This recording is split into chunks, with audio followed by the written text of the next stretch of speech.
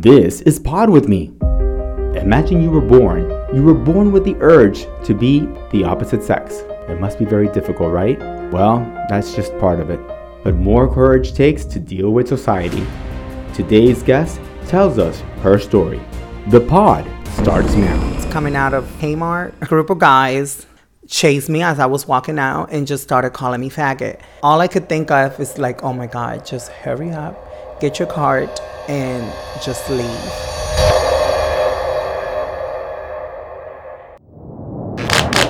Alex, are you ready to pod? Are you ready? Let's go. Ready. This is Alex J. Aguiar, and you're listening to Pod With Me. I'm here with Taina Norell. How are you, Taina?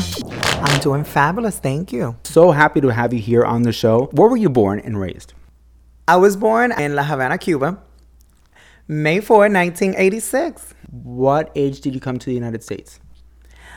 Well, I came to the United States in 1998, so I was actually turning 11. My mother and my stepfather actually left Cuba in 1997, and me and my mother and my brother were apart about 8 months.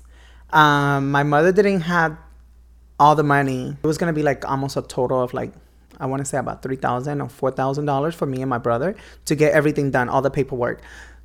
So my mother started going to El Ermita de la Caridad, the pastor, he would see her coming every Sunday and just, sitting down, praying, crying. And he came up to her and, asked her, what, like, I see you here every Sunday. What's bothering you? My mother, tells him that she left her kids in Cuba and she's short of money and she doesn't know what to do. Tells my mom, okay, so what is it that we have to do to get them here? And she tells him, I need $3,000. And believe it or not, the pastor gives my mom a check of $3,000 to bring me and my brother to the United States. And he tells her, the only thing that I'm going to ask you is for you to bring them to me. Believe it or not, May 6th, we was at the church. My mother took us to visit La Ermita de la Caridad. And ever since, I have been... But what did he tell you? He gave us the blessing. He gave his blessing and, he welcomed us. And ever since, I've been a donor to the church. I always go to the church and support the church. Of course. And it's about the only church I go to. Very nice. It's a great story. And not so much the courage you were telling me earlier about doing the actual transition that you did, but it was actually the courage of dealing with society. Being a transgender woman, a lot of people think that it's something that it's very easy to be a transgender woman, but it's not. At what age did you know that you wanted to do this change? When did it hit you? I started transitioning officially by the age of 16. Can you describe what it feels like to feel like you're in the wrong body? It's, when you look at yourself in the mirror, you almost feel like that body doesn't belong to you. It's really hard for me to describe it, but it's just something that I always wanted to, to look like a woman. And that was in my mind the whole time. What age was it that you actually confirmed it, that you felt like this 100%? I want to say about 10 years old or 10 or 9 years old. Okay. Like I felt like that. Like I looked at the magazines and I was just like, oh my God, that's what I want to look like. That's me. You kept this till what age were you keeping it a secret and always, it was only, you were the only one that knew about this? Well, no, it was never a secret. Once again, my mother, like I never actually had a coming out story with my mom. Like I never actually came out of the closet. So between 10 and 16, yes, you would always wear her clothes or do something like that? Correct. On my own time. Like, she wasn't present. Oh, so when she would go and you were left alone. Correct. It's not like she knew that I was doing that, but my mother knew. That you were gay. Correct. That I was gay. Growing up, it's just you and your mom? I have an older brother. So he's 3 years older than me. I'm 33. Brother always knew he was gonna have a gay brother because I mean I never wanted to play with him. He wanted to play cars and things of that nature, and I'm over here playing with the paper dolls. Your brother, when did he find out that you didn't feel like you were in the right body? Like about the same time. It was like in the time where I was graduating middle school and going into high school. That's where everything started changing rapidly. So everybody found out at the same time. I made sure of that. And they took care of you. They were fine with it later. Like no, they were going through it, but at the same time they were careful with you. Well, no, not my brother. My brother now it's kind of like I gave him tough love because I actually had to teach my brother how to respect me and how to love me as a transgender woman. Now he is getting used to the idea of actually having a sister. So when you wanted to take hormones, before you did that and finding your doctor, what were your... Well, actually, no. It wasn't a doctor. I actually didn't start taking hormones the legal way, which a lot of us transgender women do. We don't take hormones the legal way when we first started. How does that work? How do you get it, and what is that process like? I want to say about a year after, I started getting into the club illegally, like most of us. I met a few transgender girls, and they introduced me to the hormone. The hormone that I started taking when I was at that age, it was Perluta. It's actually a Mexican. I don't know if it's a birth control or it's to produce estrogen or something like that. And how did you feel when you first started taking them? Were you nervous? Were you scared? Definitely scared. It does change your mentality. Your body starts you start seeing transformation. What were the first things you saw? Once again, I can only speak from my experience. I felt like my breast was burning. Like if you literally was holding a lighter on my nipples.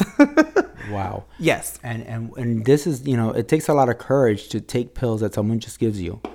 And without even a doctor or feeling safe in that sense. You were just not thinking at that time, at that age, of all that. Honestly, you're not thinking about any precautions at that time. You just my mentality, and that's why I wanted to share my story with other transgender girls. So if they are listening to this, and at that time, I just wanted to transition, and I wanted to look like a woman. And I guess I kind of rushed my process, and along the way I made a lot of mistakes. I was not thinking clearly of the damage that taking illegal hormone, what could have done to me. There's a lot of things that can go wrong. You can get liver disease. It can mess up with your kidneys, which right now I'm suffering from kidney stones.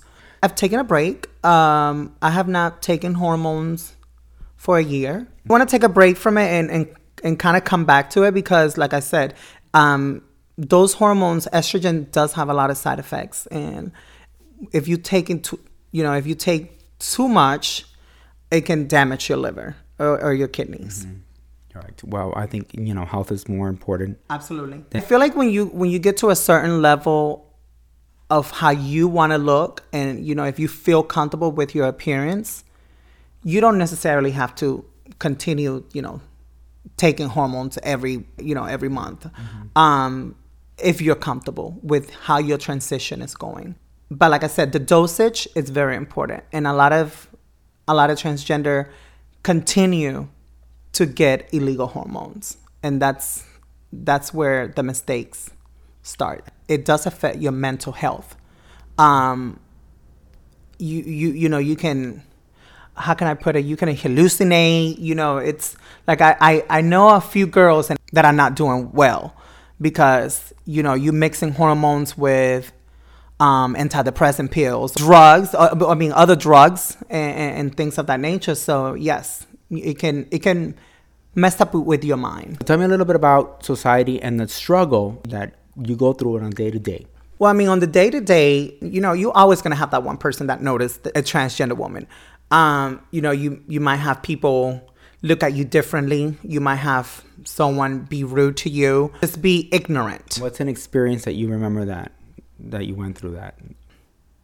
I think I was coming out of, I think it was Kmart. Like a group of guys chased me as I was walking out and just started calling me faggot. And all I could think of is like, oh my God, just hurry up, get your cart, and just leave. I honestly thought they were gonna like jump me and stop hitting me or something. So you can see how ignorant people could be and malicious. And also, I do want to say, in our era now, in our time, gay men are not protecting trans women the way that they should. In what sense? What sense would you say that they're not protecting? Well, for once, they make fun of transgender people, and when transgender people were the ones who were fighting for gay, for everyone's right. This is the first. Well, none of my friends do that, so I haven't experienced or seen that. We're on the same side. Correct. What's a message you have for them if they're listening right now? Don't make fun of someone because of what they look like or of maybe how they dress, because you don't know what that person might be going through. And so there's something going on right now that's pretty serious with the community, or has been going on for a while. Tell us about the statistics of what's going on with deaths. Well, right now in the United States alone, we have about 14 Black African American trans woman has been murdered. 14 since what, January 2019? Correct. Last year we had, I believe it was 26 or 28, around there. And the year is not even over. We need to find justice for all of the cases that have not been solved just yet. I say watch your surrounding. Don't put yourself in a situation you feel like you're in danger. If you're meeting someone off an app or someone that you never met before, make sure that individual knows who you are. You also want to make sure you meet someone that you never met before in a public space first before you invite them into your home. And if you are going to invite them into your home, my advice to you is never say you're alone. Right now, tell us, you have a boyfriend. You're single. What's going on? I don't really want to talk about my personal life, but I'm not. Now you tell me this? No, go. I'm not single. I am with someone, and I have been with Prince Charming since 2008. It's a week, a day like in the life of Taina. Well, I'm a makeup artist. I work for Chanel. I do makeup. And also, I just started a new job that I'm very excited with Mom 365. It's a company that technically hires photographers. So we work in the maternity floor. So we take baby pictures. Oh, that's adorable. Oh, thank you. It is adorable. It's a very good feeling job, How did you find the job? Online. How difficult is it to get a job for transgender, by the way? I don't think it's difficult because, I always kept a daytime job. However, I must say a lot of us transgender women, and the only reason why I'm saying this is because I include myself in that category, we have the fear of not being accepted in the corporate world. And when I say that, I mean, we feel like we have to look a certain way for the corporate world to accept us. And that's not true. I must say that my first call center job, I did have a little issue where they didn't want me to go into the female bathroom because of what my ID said. It says the M and didn't say the F. So Got it. I did had a little issue there, but it got straightened out, and I sure did went to the female bathroom. So now congratulations are in the works because you are about to represent Florida. Tell us a little bit about how and why. Well, I'm going to be representing Florida as Miss Trans Florida. And that I'm going to be going to a national pageant. The pageant's name is Miss Trans USA. It's going to be held in Milwaukee, Wisconsin, September 21st. It's just like Miss Universe. We have interview, we have swimsuit, we have state costume, we have evening gown. You know, you have your top 5, question and answer, and you have your winner, which hopefully is going to be Miss Trans Florida. We are at the competition, and I'm going to ask you a question, and you have to answer just like if you were on that stage. Are you ready? I'm ready. All right. What do you think about the current state of the United States of America, the government, and what it's doing? Good evening, ladies and gentlemen, and my most distinguished panel of judges. My name is Taina Norell, Miss Trans Florida. What do I think about the current administration? I think that the current administration right now that we're under, it's spreading hate when we should be practicing more love. If you were running the United States of America, what is the first thing you will do? Why are you asking me this? Because I'm preparing you for the pageant. Looking back all these years and all your knowledge and everything you've learned, what would you tell your 16-year-old self if she was in front of you? To enjoy your childhood. I feel like at 16, you're still growing up. Focus on finishing school, and not to try to speed up the transition or the process. Just take your time. Very nice. Thank you so much for being on the pod. Is there any advice you want to give out there to anyone that's thinking about transitioning and are scared or don't know what to do? Anything you want to tell them? Do your research. Don't be afraid to reach out to a transgender that might be a little bit more further down the transition, because you can ask a lot of questions and get those answers that you might be looking for. And don't practice hate, practice love. That's right. Thank you so much for sharing your amazing story, that I'm sure that anybody listening out there will be educated, and those that are going through it will learn and be a little bit more braver because of you. Thank you for having me, and I'm so excited. Don't fall off the pod.